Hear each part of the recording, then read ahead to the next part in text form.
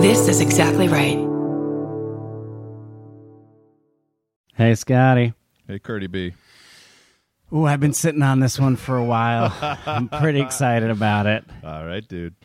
Not only does it have a title, but it also has a pull quote right after the title. Amen. Here it comes. Instagrammers are swarming this turquoise lake. It's actually a toxic dump. We ask that in the pursuit of the selfie not to fall into the ash dump.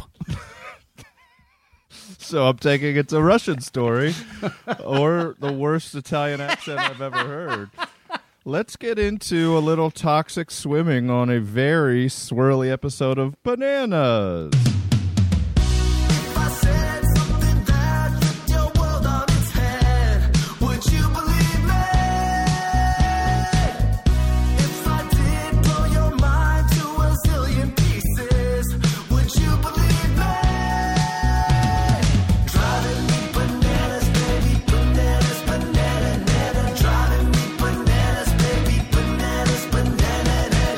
Guys, gals, non-binary pals, welcome to the silliest little podcast there ever once was. It's Bananas. That's Scotty Landis. That's my favorite comic, Kurt Brownohler. We are on the Exactly Right Network. You know that. You know that. You come for the murder, you stay for the Banana Boys, and that's what we're all about. I am currently very wet. I am. I'm trying a new thing. Yeah. Always trying a new thing. Yeah. It was like I essentially was like, I finished walking the dog. We're recording at 3 p.m. Finished walking dog at like 2:17. Okay. And I was like, can I work out before Bananas? Yeah. And so I got this thing called a rebounder many years ago, which is a trampoline. It's a tiny trampoline, but they call it a rebounder. It's very cute. And I used it once and then never used it again. But then my wife started using it, and she's like, it's a really great workout. You just put like a YouTube video on or whatever and bounce on a friggin' trampoline. Jump around. That's fun. And so, I just did that for 20 minutes, and I'm soaking wet. And so let's see if I'm juiced up, juiced up for this pod now. I bet you are. I mean, you're definitely damp. We can definitely say you're damp.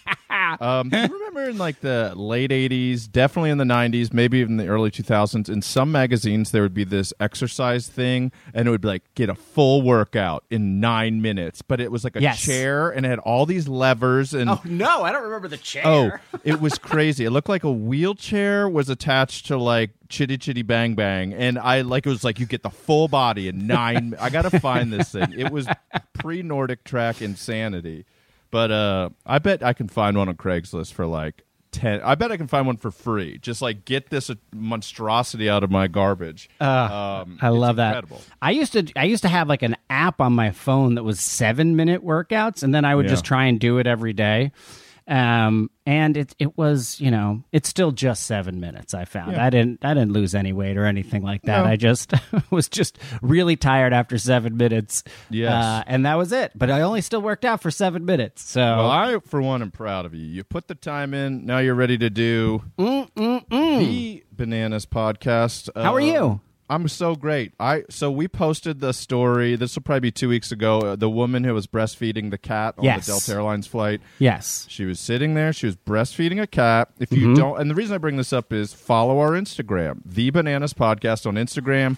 We cover a lot of stories on there that we don't talk about. Basically, anything we put on there, we don't talk about on the podcast. Yes. That one got a huge reaction. But I just thought we should dedicate today's episode, a solo epi with you and me, to flight attendants and pilots and airline employees who have had to deal with two of the weirdest years of people being the most confusing buttheads of all time. Yeah, no kidding. And we had a Bananimal who is actually a red coat for Delta. Yes. And they emailed in or DM'd in and actually got like a screen grab of, because they know the red coat who had gotten called for that Delta incident. Yeah. And they said it has happened more than once. This is not the first time someone has tried to breastfeed a kitten. And there is, I almost did a story like a couple months ago which was do not breastfeed your cat. And there's like full articles that don't breastfeed cats because it's human breast milk and it's very bad for cats. Yeah, don't do it. I don't know why people are trying to breastfeed cats. It seems insane to me. I've watched my wife breastfeed 2 children or attempt to, and they don't have teeth, and it still is an awful experience. Cats have very sharp teeth and little things on their fingertips. Little knives on their paws. Yeah. I mean, guys, leave the cats alone. You don't need to do it, especially not on an airline. And the reason I thought that story was so insane is they asked the woman to stop, and she refused. Not only she refused, she said, "I'm trying to get it to stop screaming." Oh, Maybe totally it's normal. Screaming because you're shoving your breast into its mouth. Thank you. Nobody's talking about it except them Banana Boys. Anyways, follow us on The Bananas Podcast on Instagram. That's where you can DM us, too. We post stories pretty much every day, blah, blah, blah. You've been on social media before if you're a human being. Anyway. Oh, and also, you know what? Go on over to our Apple Podcast page and just give us a quick review. It takes 5 seconds. It means a lot to us. It's the one way you can really support the podcast, other than, of course, telling someone about it. And we made a handy website for you. Oh, really? RateBananas.com, RATE bananas.com. You go right there. Boom. It takes you right to the form to fill out. It's easy. Couldn't be easier. So flight attendants and airline employees. This is for you. Well, this episode is for you. I also just want to admire the decision that woman made, which is like, oh no, my cat's making noises. Yeah. I'm lactating. What are Let's my do options? The math. Yeah, what are my options? Well, I could be normal, or I could do the most insane thing that I can do without a prop. So here it is. You ready? This one was sent in by classic copy haste. It was a classic copy haste one. Number one. It's from BuzzFeed News, written by Salvador Hernandez, who many say is the best in the biz. Great name. I love Sal Hernandez. I'll give you that headline again. Instagrammers are swarming this turquoise lake. It's actually a toxic dump. Great. And there is we will post a photo of this. Yeah. It's gorgeous. It is absolutely. It is a blue that is slightly more turned up than a Lake Tahoe, slightly more turned up than a Bahamas. Wow. It is beautiful. And there's a guy wearing a Tommy Jeans shirt posing with his muscles. I love this guy. So Here we go. That's cool.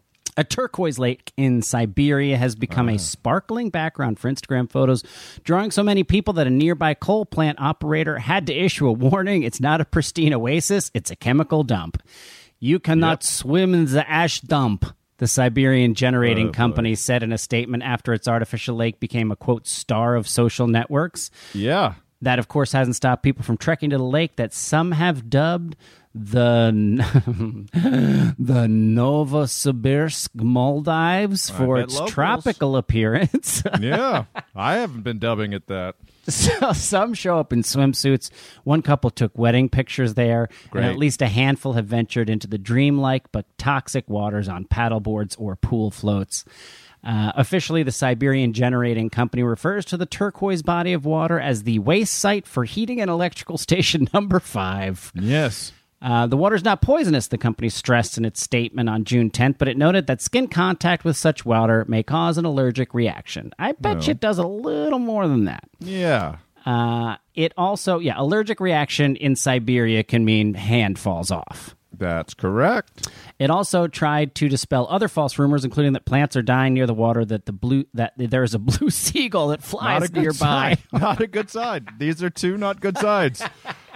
Do not go in this water. So it just goes on. Oh, here we go. This is the best. And here is the reason that they are posting all of these things. Okay, great. One person who recently posted a selfie there noted the water was warm and tastes Swedish. Oh, but boy. Didn't recommend others to try it. It's better not to repeat. There's a woman doing yoga in front of it. Classic. There's the Instagram couple. We'll put a whole bunch of these photos up. Yeah.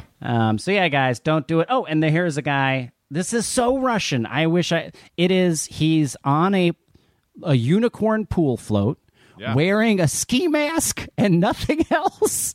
Like a full, all the way down, just mouth holes and eye holes ski mask. Classic lurker in the night. Classic Russian. Wow. Oh, man. Russians, we love you. I love you so much. We appreciate you. Keep doing what you're doing. Yeah, you're keeping the podcast alive. When I was living in Atlanta, I worked for Red Bull, and one of my coworkers on the mobile energy team, the Met team, was this dude named Yuri, who was, I guess, first-gen Russian American, but hadn't mastered American English at this point when we were working together. So they would send us out to, like, one day it was like, go find people doing yard work anywhere in North Georgia and pull up. And we had the big Red Bull thing with the giant can on the back, which is called the Stierwagen. We were in the Stierwagen. It's the Stierwagen. All right. Stierwagen. It was a Ford Explorer truck bed thing. It had about 12 dozen cases of Red Bull in the back, a ton of ice. You would imagine you would call it the Bullswagen. Do you know what I mean? I like that. The Stierwagen is really not a good version of it. Yeah.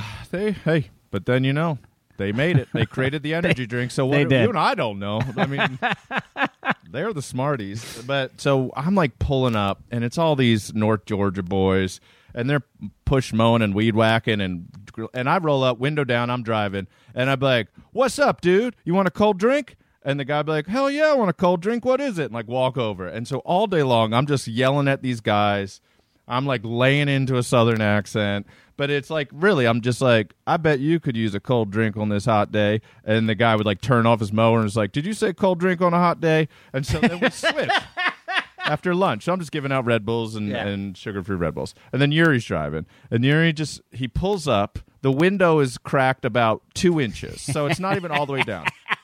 I can kind of understand what he's saying inside the Stierwagen. And he pulls up to these guys that are just like North Georgia. Yeah.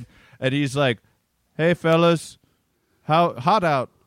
How about that cold drink?" And they're like, "What?" And I'm like, roll down your window. I'm like, "Fellas." And he's like, "Bet a cold drink on this. I bet you could go for a cold drink." And they're like, "What are you saying to us?" They were like, it was like we were attacking them with the Stierwagen. And I would just jump out and reach in the back. I'm like, "We're giving out Red Bulls," which you weren't ever supposed to just say. "They're free, take them." You had to make it seem like we were picking you out of like the ether and you were so important. But he did it all afternoon.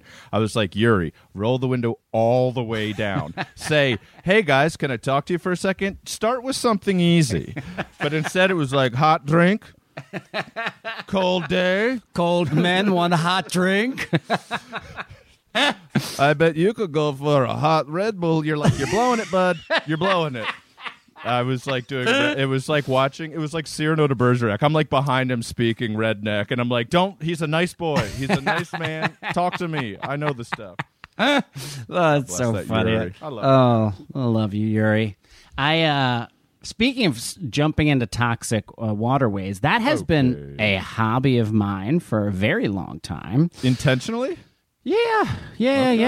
I was giving you an out. Nope. Intentionally jumping in. It's I don't know. There was I was obsessed with psychogeography back in the early 2000s, and we would always do these long walks, these 24-hour long walks around different cities called the 24-hour road trip.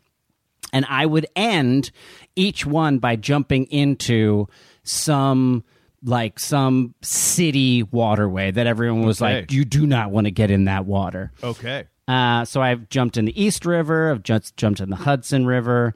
Yes. I've jumped in the Sheepshead Bay. I've jumped, and this was we were doing one in Philadelphia.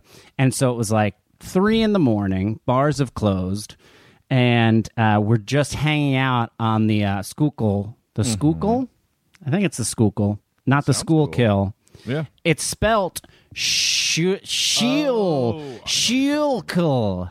River, the Schuylkill River, and Schuylkill River is very, very dirty. And where we were was pretty like high up. It was a like dirt, and then it came to like a berm that was wooden, and then towards the bottom it was kind of like covered in barnacles and stuff like that. Sounds safe. And so I just jump, and it's like dark, and I just jump in, and I'm like swimming around, having a good time, and then I realize like, oh, I'm stuck because it's like maybe 8 feet up to get to get out. That's scary, by the way. That's really scary. Yeah, it's an industrial waterway. Yeah, that is not at night. Scary. And so all of these Philly bros are like, they've just been like hanging out nearby, drinking 40s and like throwing them into the river or whatever. Of course. And they're like, they just go into like fireman rescue mode. That's what they're there and for. they're like, come here, bro. Come on. I got you, bro. I got you. And I have to like swim and like kick my legs to like get my arms up enough. And then they just grab my hands. Nice. And they just yank me out of the water. Super easy. Yes. And because it was so easy, and this is why I am a piece of shit, or at least I really was in my 20s. You're not. Okay. I said, thank you, turned around and jumped right back in. And then these guys were like, fuck this piece of shit. Like, they were so mad. Yes. They left. And then it was just the people who were like, you know, a bunch of people who are interested in psychogeography who do not have a lot of, historically do not have a lot of upper body strength. No, famously not hitting crunch at 24 hours a day. Yeah. So after I swim around for a little while longer, then it's like, oh, it's time to get out now. Yes. And so now was like this battle of like climbing along like razor sharp barnacles until like people could grab me and slowly slide me, scraping my belly across all my soft white belly across all the barnacles onto the dirt. But it doesn't stop me. It didn't stop me from. Nope. I got into the Illinois River. Been in the Chicago River. Yes, we did. It was been in the Mississippi River. Oh, God. Say what you will about bros and F-boys and bullies, but they are great at pulling you out of bodies of water. It's really true. It's one of their main positive skills, I would say. It's probably their best skill is those guys. Yeah. And also those guys are telling your story their whole life. That was the greatest thing. They save somebody's life and then you jump back in. Yeah. That's why they wear the baseball cap backwards. It's so they have more room to see down below. You know, you don't want to get that cap in the way of seeing where you're rescuing someone from a body of water. Yeah, and don't you do that thing like I haven't been to the gym since the Great Quar began, but like even at the gym sometimes, you know, there's always sort of the aerobic room and then there's like the weightlifting room. Yeah. There's like the free weights room and then the machines room and then like the treadmills and ellipticals and stuff. And sometimes I would watch the guys, mostly guys, that just lifted weights the whole entire time. And I would imagine scenarios where they would need that type of strength. And you just named it. When they're doing that thing where they're holding the two dumbbells and they're just hoisting them up past their shoulders and leaning forward. That's you. That's me. They're like, you. I might have to rescue a psychogeographer out of a body of water someday. Yeah, oh boy, I don't miss it. I don't think I'm going back. I think I'm a long walks guy. I think I'm a hikes guy. I'll do some push-ups around the house. I'm a long walks guy. Door to shore, long 19 walks. miles, nothing. It was nothing. It has inspired. All I want to do is walk. I'm trying to find 7 hours to like just like have nothing to do in 7 hours so I can go on a 7-hour long walk. Like that's all I want to do. I love it so much. Also, in that day, like what, we left at 9, we were done by 5 or something like that. Yeah, we were lazy too. Like we stopped a few times. We stopped a few times. Peed. We bought a shot of tequila. We walked slowly, and I think I burned like 6,000 calories or something. Yeah, I bet more than that. I took 42,000 steps. I took a photo of my watch, and a lot of people are like, I did 10,000 steps, and I always just hold it. It's like my ace up my sleeve. It's like, Scotty, what's the longest you've ever walked? I'm like, 42,000 steps, and then directly into the Pacific Ocean. That's the thing. Like, I want to now sign up for marathons and just walk them because, like, that was so nice. You train for a marathon for so so long, and then you're destroyed for like weeks after running a marathon. Yeah. And if you just walk it the next day, you're just fine. You're just fine. Yeah, I might have said this on an early episode, and not to bring up another Red Bull thing, but it's on the top of my head. But when I was doing it in Western Mass, I went to an ultra marathon where they run 100 miles straight. They don't stop, and it was off road. It was an off road mountain. So I think there were less than 20 runners. Let's say there were 15 men and women doing this. And our job was to basically find them because they're so staggered. They all start at the same time, but to run 100 miles overnight. You know, some people are an hour ahead of other people. Wow. Yeah. And so our job was just to go, do you want a Red Bull? And like everybody said yes. Every single one, which was rare because at normal marathons and stuff, people are really, they're eating bananas, they're drinking just water or electrolytes. But everybody there just needed sugar no matter what. So they were like, is there sugar in it? And then you would open it and hand it to them and they would drink it and throw the can back to you. And then, so it ends. And I see this guy, we get back in the car on Mass Pike, and we go to a rest stop, and I see one of the runners there. He's still got his bib on. Skinny guy, older man, well, older than, for me, he's probably late 40s. And he's just reclined in the passenger seat, window down. His wife was getting gas or whatever. I was like, hey, did you just run that marathon? He's like, yeah, dude. I was like, did you finish? He's like, I did. He's like, can I have like 4 of those? And I was like, sure. So I gave them to him. I'm like, so what does this do to you? He goes, well, I sleep for at least 48 hours, usually 72 hours after the race. He just goes into his bedroom. His wife handles life and the children and everything, and he just passes out for over 2 days. Oh, my God. So I was like, those will keep you up. He's like, they won't. He's like, no, dude. I do wonder...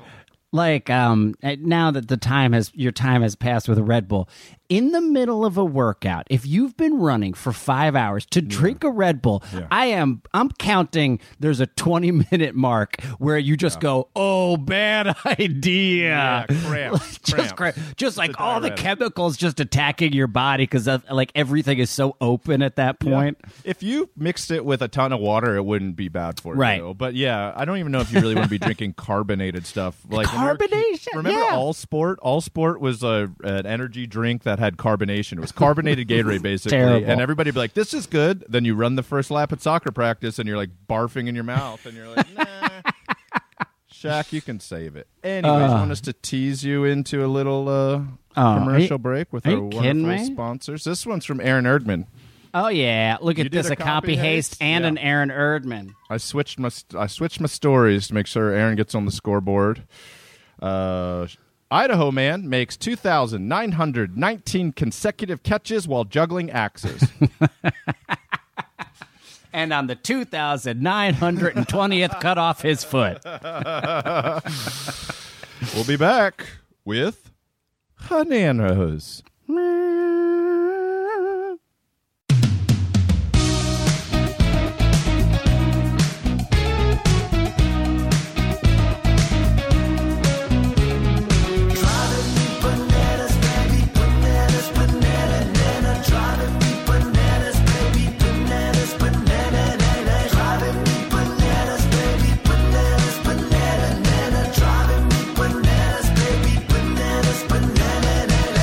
Folks, we are back. Scotty, do you have any shout-outs right now? I got a few. I'm going to start with a saddish one and then build up from there. I was asked to shout out Winter the dolphin, who passed away a couple weeks ago in captivity. I think one of the volunteers at the Marine Center, they said everybody treated her beautifully, and sadly, Winter the dolphin has passed away. Winter, we hope you get all the sardines you can handle in the great ocean. R.I.P. Winter. Anyways, back to the happy birthday, John Milheiser, our good buddy John Milheiser, hey, John. Saturday Night Live alum. He's a good buddy of ours. We love him very much. Happy birthday, John. Happy birthday to Greg with 3 G's. You can guess where they go. 2 at the end. G-R-G-E-G. From Ryan. Greg dragged his wife to the indie show. No, don't drag your wife. The Band of Boys don't say drag your wife. Yeah. Or just come alone. You don't have to drag anybody anywhere. I hope she liked it. You will make friends. You will make friends at a banana show. Yes, the Bananimals are super nice. The live shows have been incredible. And I'm hearing that Greg and Ryan are getting matching bananas tattoos, and they are going to send us pics. Nice. So we like that. And my last one is happy birthday to Jason from Stacy. Day one Bananimals, who came over from My Favorite Murder, like so many of our beloved Murderanas or Bananarinos or whatever we're calling them. Murder Bananas. Jason is born, we might be a little ahead, but he's born on Christmas Day. So that's got to be not fun when you're a kid. Yeah. Unless you're the new Messiah. But anyways, Jason and Stacy, thanks for sending the message. Happy birthday, Christmas boy, Jason. And just one quick one. Sure. Alexandra Constance, she sends me stories on Twitter, which I do not encourage anyone to do except for Alexandra. Okay. Because Alexandra does not have Instagram. Sure. But always just send it to the Bananas podcast Instagram, guys. Yep. We got to keep things organized. But Alexandra, I wanted to say happy anniversary from nice. Alex to Chris. Happy anniversary, guys. Keep the that's love on alive. December 16th, so I don't know when this will come out, but Probably right around then. Right around then. All right, give me this story, bud. Idaho man makes 2,919 consecutive catches while juggling axes. This was written by the best in the business, Ben, best in the business Hooper, for UPI.com. When I get up, I turn off the alarm clock, and I scream, Alexa, what is on UPI.com this morning? Really? What I do is I wake up and I say, hey, Siri, give me all of Ben Harper's articles. Stat! Oh, yes. An Idaho man with a talent for breaking Guinness World Records recaptured one of his previously held titles by making 2,919 consecutive catches while juggling axes. I mean, that is really impressive. I mean, are you kidding me? That's crazy. Yeah. David Rush is his name, which is a great name for this kind of person, who has broken more than 200 Guinness World Records to promote STEM education. Previously held, not bad. Yeah. Previously held the record for most consecutive axe juggling catches in 2018 when he achieved 839 consecutive catches. What a paltry number. Rush's record was beaten in 2020. People had time to do this shit in 2020. Yeah. No kidding. I'm going to juggle axes until I get it right. Hobby last year, that's on you. We had a lot of time to get hobbies. He was beaten in 2020 by a Utah man named Benjamin Snow, who completed 937 catches. So Rush said he wanted to completely crush Benjamin Snow's record.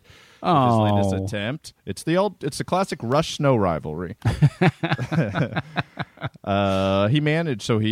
His latest attempt, he managed 2,900. So again, the one that beat his was 937. Then he comes and does 2,919. This might be an unbreakable record. Oh yeah. Also, did he want to crush him because the guy went and beat his personal record? Is there amongst Guinness Book of World Record people like an animosity towards someone who beats your record? I guess there must be. You got to be determined. You got to have some serious discipline, right? Because there is no reward. No, for not even a show for breaking a Guinness Book of World Record, other than a byline in an article on UPI.com. So it must be all about personal pride, and I guess it was personal for Jeffrey Rush. Yeah, for Rush. So Rush did crush him. So how long do you think it would take? This is interesting. How long do you think it would take to juggle 2,919 times? Almost 3,000 times. So there's 3 axes or 4 axes that he's juggling? 3. 3 axes. So let me see. 1, 2, 3, 4, 5, 6, 7, 8, 9, 10. I would say, so that's 3,000. I'm saying it's a little under 1 a second. So let's say 5,000 seconds. Sure. Or no, less than 5,000 seconds. Yeah. Probably like 2,500 seconds, which would be 240. Would it be 2 hours? Well, it's interesting because he did it in 21 minutes and 11 seconds. So he must have been. He was really hurrying. Yeah, Benjamin Rush. He hurries. Also, Rush I probably am really wrong in my head math about that. I'm actually going to see what 2,500 seconds divided by 60 equals that. Oh, it's 41 minutes. Okay. You weren't that off. I think was that's off pretty by good. half. Hey, when it comes to if you're off by half when you're juggling axes, you've had a pretty good day. So he recaptured, and there's a celebration on Guinness World. Oh, he did it on Guinness World Records Day, which was Wednesday, November, 18th maybe. I'll have to look that up. But yeah, I agree with you. There needs to be you don't make money. You get in the book. The book is cool. Or I'm sure it's more of a website thing now. But they should have a parade. Or they should have a festival where all the people that break it in a year show up and do the dumb thing they do. I mean, in this case, it was for STEM, so we gotta support. Oh, of course, 100%. I think I called him Benjamin Rush. It was Benjamin Snow and David Rush. I called him Jeffrey Rush. So we're all across the board. Yeah, and Ben Hooper wrote the article, not Ben Harper, who sings "Steal My Kisses." That anybody that went to college in the late '90s, early 2000s had to pretend to like that guy. Oh, I wouldn't have a girlfriend at all. I definitely said Ben Harper when I made my joke. All right. Well, I'm proud of him. He did it. It's done. This one clicked in right away for me when I was living in Brooklyn, when you were living in Windsor Terrace. One day, I was walking over towards Flatbush and Vanderbilt, over near Prospect Heights. I'm walking along Prospect Park West, and I see a guy I went to college with that I knew a little bit named Mike. Mike's a great dude. You might listen. He might be a bad animal. And he is standing there, and he looks shell-shocked. Middle of the day. Like, not even middle of the day. 11 a.m. And I was like, hey, Mike. Like, he didn't even recognize me. Yeah. And he's like, hey, Scotty. I'm like, are you all right, man? And he's like, I can't find my car. And which, you get towed a lot in New York. Like, you park. It's you can lose track. Or you're like, am I on 7th Street or 9th Street? Like, you can get turned around. So I was like, oh, I'm sorry, dude. And I didn't know if he was on drugs. I didn't know if he was like hungover, but he was he was kind of well dressed. And I was like, what's going on? And he just snaps out of it and he goes, I just played golf with my boss and a client. And I was like, oh. And he's like, I bought a new driver, and just for this, to look like a big shot, to run with the big dogs. And I swing my driver on the first hole, and I guess I teed my ball up too high, and I hit the ball with the shaft, and it just snapped the head off his driver. Oh, no. So this new $500 driver, he's trying to look cool. $500? That's how much golf clubs cost? Yeah, an oversized driver is usually like $300. I guess it could get up to $1,000 if you're not good at golf. Oh my God! So he feels like a jackass, and the boss makes fun of him instantly, and the client they laugh, and they're like, "Whoa," and he's just red faced, and the client says to him, you can use mine. It happens, blah, blah, blah. And Mike swings it and hits the ground and breaks the head off the guy's golf club. No. Heads off of 2 drivers in a row, including the guy that they were trying to schmooze and win over. Oh. He said it was a different club. The guy was like, don't tee the ball up so high. So he teed it down lower. And then when he swung through, he just hit the grass before the ball, snapped it off. So $1,000 of golf clubs is dead instantly. No. And so he hadn't lost his car. His wife shows up in a taxi, this really great woman, Heather, and she's like, hey, your car's right down there. He was just so upset he couldn't even remember where he had parked. And she's like, hey, Scotty, he's fine. And they just walked away from me. And I was like, this poor bastard. I thought he was going to get fired. Yeah. Yeah. And he's in his 20s. He probably doesn't have a lot of money. No. Oh, he was so overwhelmed he couldn't remember where he parked because he broke back-to-back golf heads on a golf driver. And I was like, dude. Where is he playing golf in Brooklyn? Probably in Queens there was a course. I don't know. There must have been there must have been a course somewhere in Brooklyn. I've never understood golf, and I don't think I ever will. We'd be funny caddies, though. You and I would be very funny caddies. Look, you know what I like about it? I like to walk. Yeah. I'll go walk on a golf course and I can skip the ball part. Yeah. And you just proved your math skills, so when they're like, how far is that? We'll be like, it's either 150 yards or 1,500 yards to the pin. So swing hard. I'd like to. We should do Wolfing, where we get a tee time and then just walk it. So it's walk golf. Boy, I love that. Wolf. I love that. I like one Bloody Mary. I enjoy one Bloody Mary. Yeah. After that, what are you doing to yourself? It is. It's too much. It's too rich. Good. One is very nice. Are you ready for another one? Hit me. This is fun. I actually prefer the other title. Oh, no, I don't prefer the other title. Okay, here it is. Titles. This was sent in by Olivia Hasselton. She's on Instagram as at Hassenfluffer.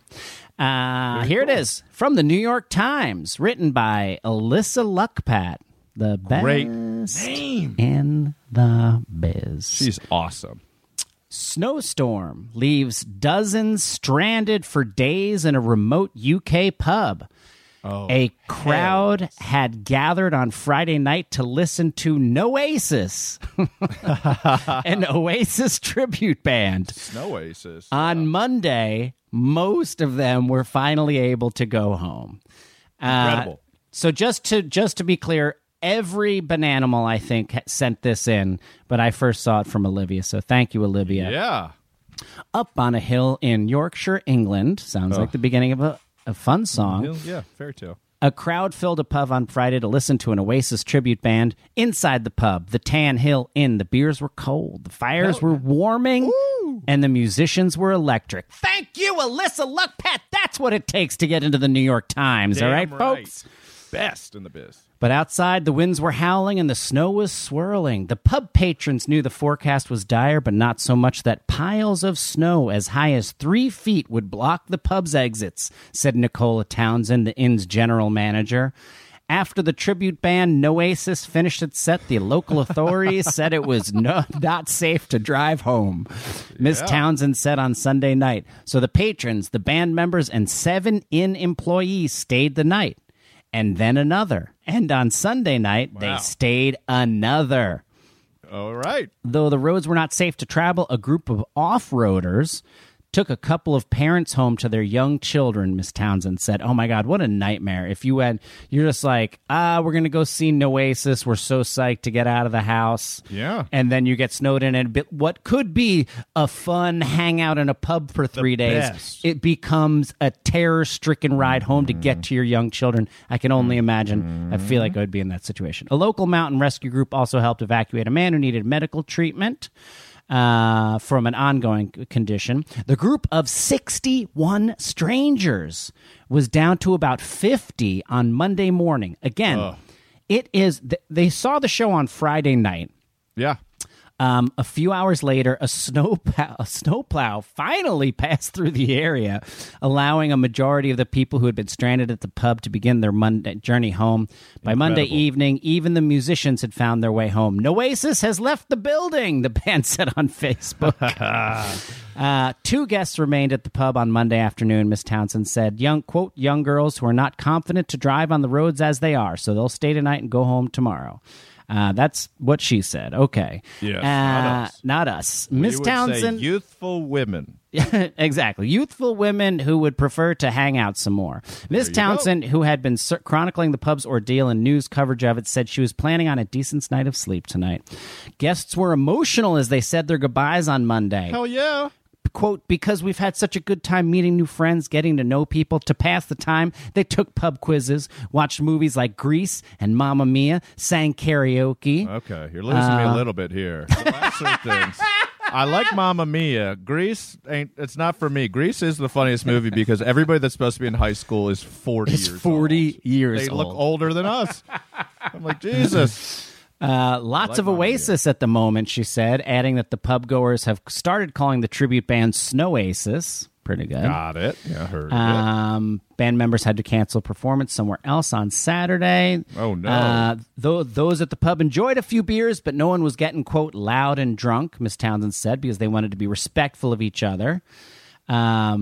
Yeah, they were all like crammed into the lounge. They slept on sofas on the floor. Employees supplied with the mattresses, blankets, and pillows, kept the fireplaces roaring. Yes. You're just stuck in a bar, and it's a winter wonderland outside. Fantastic. And it's wonderful. You have 3 nights? 3 nights. Heaven. If you go, hey, we're going to be here 3 nights. You can drink as much as you want. You're going to meet new friends. We're going to sing. I'd be like, perfect. Night 5, the murders begin. Night 5, people stab each other in their sleeping bags. But those first 3 magic nights. Oh, man, it looks beautiful. I love that. Here it is. Okay, here it is. Miss Townsend said, for the most part, everybody seems to be really quite happy. Of course, because they are stocked. The pantry is stocked for the winter. Yes. They have unlimited alcohol. Dream come true. Quote, the best way I can describe it is it's like being at a party with all your friends, she said, adding that the inn would not run out of food because it stocks up for the winter. Those gathered shared roast dinners, beers, and even a buffet on the house with lots of different picky bits. Hell yeah. Whatever the fuck that means, We you love strange picky bits. UK people. Oh, man. What the hell could lots of different picky bits mean? Does it mean hors d'oeuvres? That there are a lot of hors d'oeuvres? So. I think you nailed it. It's their poo-poo platter. Yeah, we had a lot of different picky bits. Hello, sweeties. You Lord, you lunatics. So we will always remember this group of amazing people who came together. Here's the kicker for you. I'm going to stop reading this thing. Anyways, here's Wonderwall. It was also Oasis is such a UK, like the UK loves Oasis in a way the that Beatles of England. Oh yeah, they're huge. Knows that. Here it is. It was not the first time people have been snowed in at the inn. Ms. Townsend said this also happened on New Year's Day in 2010. This happens so often at this place that Waitrose and Partners, a British grocery chain, filmed a commercial at the inn in 2017 featuring snowbound patrons enjoying a meal together. I'm going, man. I want to go. I'm going. I want to go and to this inn. This inn is on my 2022 vacation list. What's the name of the inn? It is called the Tan Hill Inn. And it's in Yorkshire, England. I will let you know this, Scotty. Okay. When you see the photos of the snow, you can still see the grass. Oh, so they're just very bad at driving over there. They're very youthful. I just don't think that they're used to having a lot of snow. So people were just like, people were like, shut it down. Let's keep drinking. Yeah, that could happen. I want to go. I want to go to this place so bad. Maybe I won't go in the winter. Maybe I will. Maybe I'll go New Year's Eve next year. Or maybe we show up, you and I go together, we just do an impromptu Bananas Live for whoever wants to come up there. I love that. If Oasis can sell it out, no Oasis, Banana Boys, we could put 20 butts in those seats. In Yorkshire, England? Yeah, I think so. If you live in London, let's say the majority of our listeners in the UK are probably in London. Yeah. Would you go to Yorkshire to see the Bananas? Let us know. Podcast? Let us know. Because we will come to this place and if you're in Oasis, you can be our opening act. Oh man, this reminds me of a snowstorm, and this is the last time. Sadly, I think this was the last time I really felt this. Okay. And I love the feeling of being snowed in. I love it so much, of just being like, there's nothing we can do. You know, we're stuck, especially if you don't have anything like that, like children or something where you have to get to them. But it's just like, well, I guess this is what we're doing now. And it was... Start drinking. It was... Picky bits. Get the picky bits out, honey. I was in college, and we lived in the dorms, and me and my 4 friends, Hank Baker, John Palameni, and Matt... for some reason, Matt Kalinowski had all decided to stay in our dorms over Christmas break, which no one ever did. Yeah.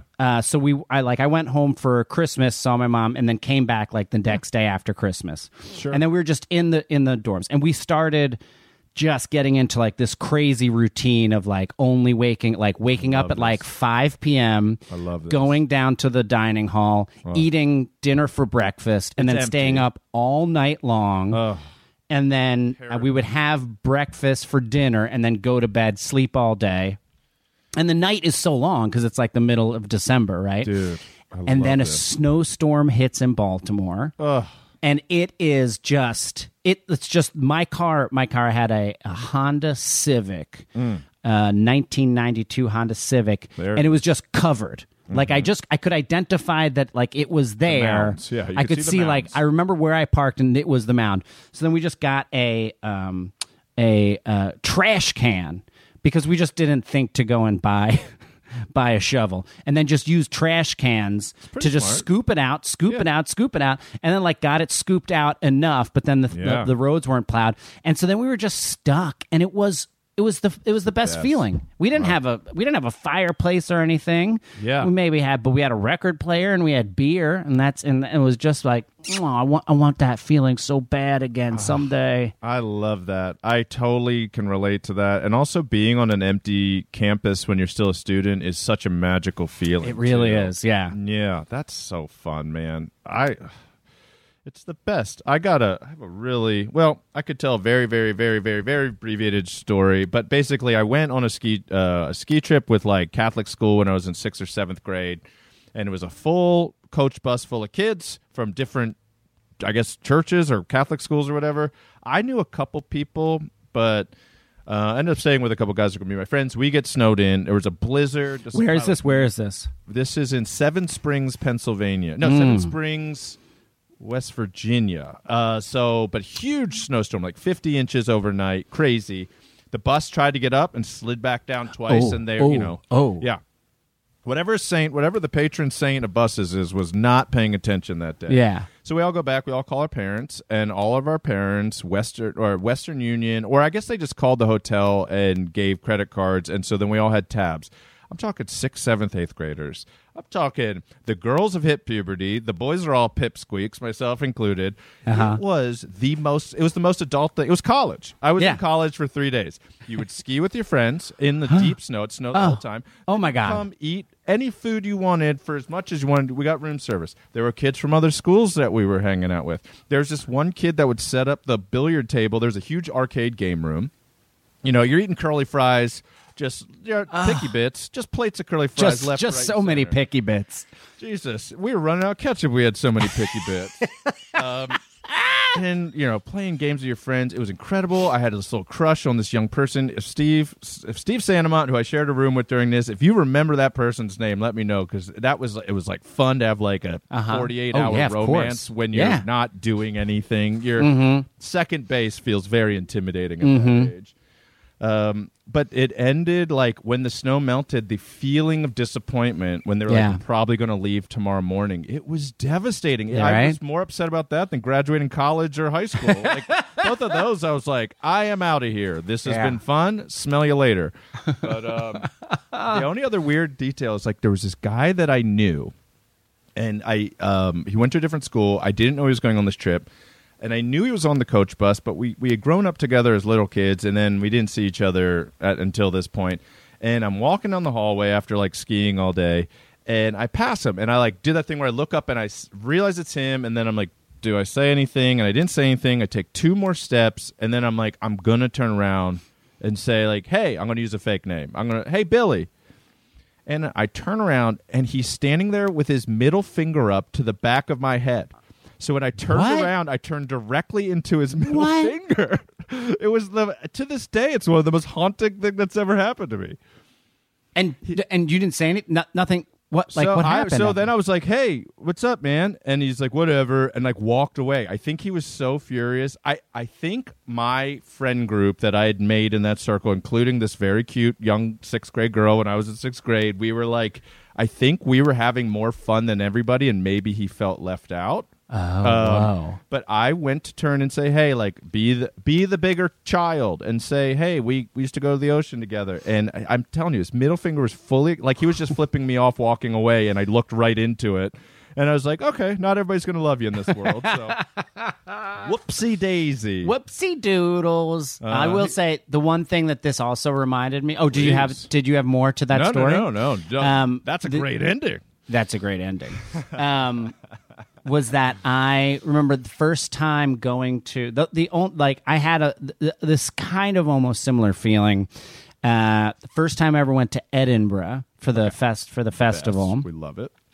I was there with the Neutrino Video Project, where we did a very experimental type show and lost $10,000, but had a lot of fun. And it was the last night of the festival. So the festival shuts down. It has been a grind. For those of you who are not familiar with the way Edinburgh works is you do 27 shows in 29 days. You have 2 days off, and it's just like, go, go, go. You're like flyering all day long. Incredible. And then you go and do your show, and then you get very drunk at night, and then you wake up late, and you flyer all day, and you just do it. It's just like Groundhog Day. You make a lot of friends. I'm in my mid-20s at the time. Yes, sir. And it's the final night. Always the bars would stay open until 5 in the morning. So it was very normal to stay up and stay up until like 4 or 5 in the morning with everybody. Fun. But then it was like the last night, and we were like with all these people from the venue, these Scottish people, who were like, we're not going to bed. And everybody's like, yay! And we had our flights later in the day. And so there's what you could do was the festival venues would close at 5 a.m. And there was one pub in Edinburgh that would open at 6 a.m. Okay. And it was in like the old town, so it was very like, it's just very medieval feeling and whatnot. Yeah, pretty cool. And so you just had to like kill time from 5 to 6, which we did by just like rolling down a hill, like legitimately rolling down a hill for an hour. And then at 6 a.m. this bar opens, and it is immediately packed. It is. It's still dark out. Okay, it's still dark out, and the place is just packed with kids, like kids in their 20s, just like, we're drinking more. And it was like that feeling that we're like, we're all in here for forever. This is never going to end. Yes. It was so fun. Everybody's flirting with everybody else. Yeah, and then exactly. And it was just so joyous. And then we walk out at like 8 a.m. and people are just going to work, and it just you're just like, yeah, we did it. We've lived finally on our last night in Edinburgh. That's the best. It was so wonderful. You and I went to Edinburgh, and we went to Star Bar almost every night. Remember Star Bar? I think That's so. That's the one that plays AC/DC almost exclusively the entire night. Yes. It was that rock and roll bar that everybody's like, don't go into those annoying fringe bars. Go to Star Bar, and you end up there, and it's just a bunch of old rockers. I love that bar. We went there many, many nights. People started to know you and Kristen were performing, and Glenn Wool, right? Yes, Wasn't Glenn Wool was with us a couple times. And there was a woman there named Ruth, and we were all sitting we would see this woman every night. And she started joining us. You know, there everybody's just smoking like chimneys inside. Yeah. We're drinking. You and I were drinking Monkey Shoulder, 2-ounce pours. Yep. Because we couldn't get drunk on 1-ounce pours. So we're just drinking... Double Monkey Shoulder, which is Scotch, for those of you who are wondering. Blended Scotch, I think. And we're just going hard. And Ruth is sitting across from me, larger-than-life personality, raspy voice, and she just keeps saying things. All of us are just shooting the breeze, and she keeps saying things like, you're a flirty one. Oh, like to me, and I wasn't flirting at all. And she's like, somebody's going to have to take care of this one. Like, just keep saying all these things all night, and we're all laughing, telling stories, telling stuff about you're a troublemaker, this one here.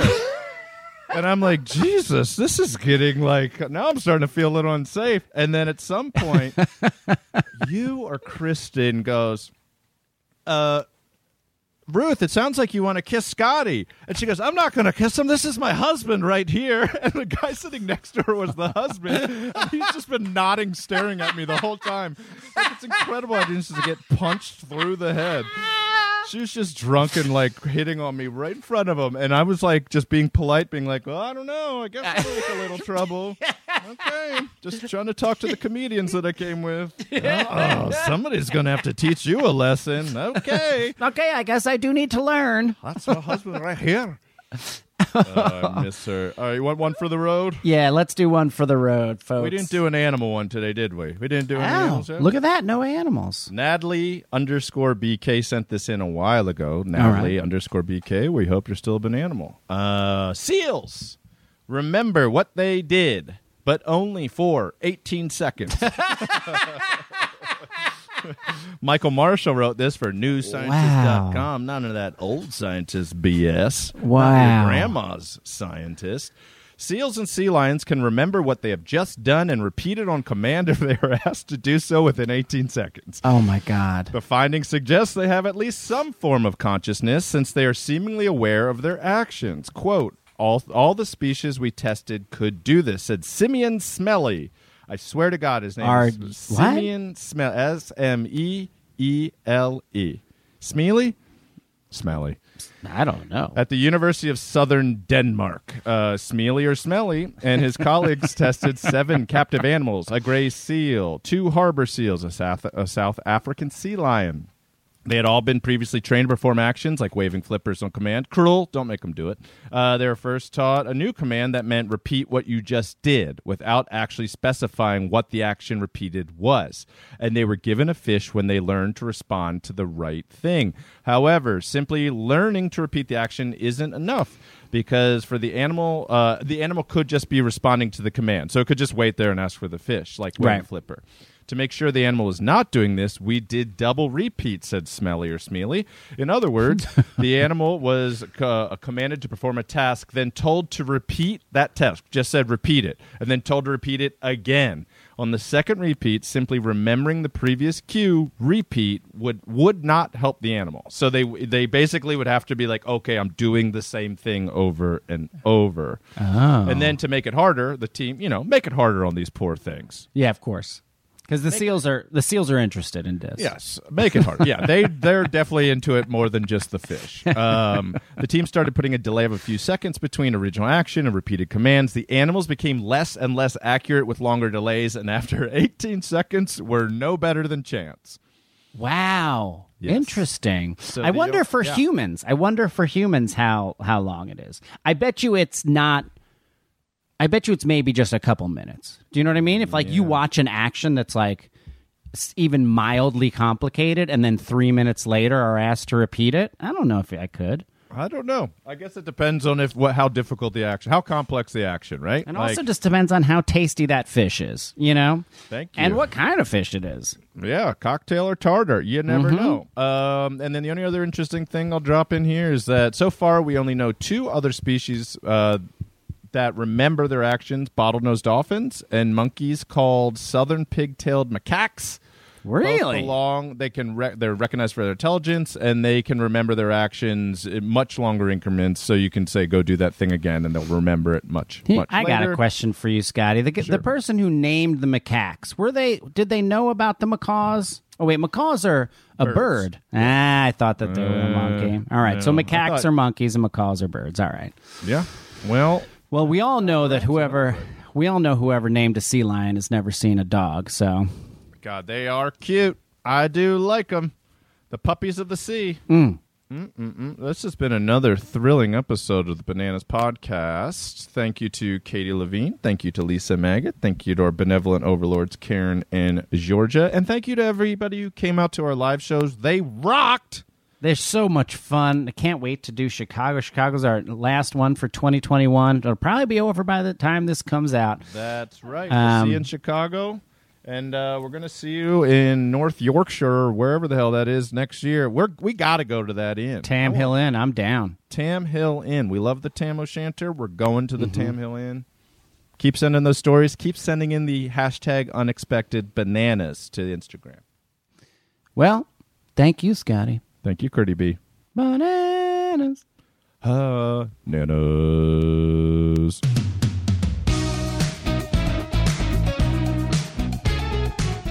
This has been an Exactly Right production. Produced and engineered by Katie Levine. Theme music by Kahan. And all of our artwork is done by Travis Millard. You can follow us on Instagram at The Bananas Podcast, where we post stories every day and things that we don't cover on the podcast. Listen, subscribe, and please leave us a review on Apple Podcasts, Stitcher, or wherever you get your podcast. And if you're interested in advertising on Bananas, please email us at thebananaspodcast@gmail.com. That's thebananaspodcast@gmail.com.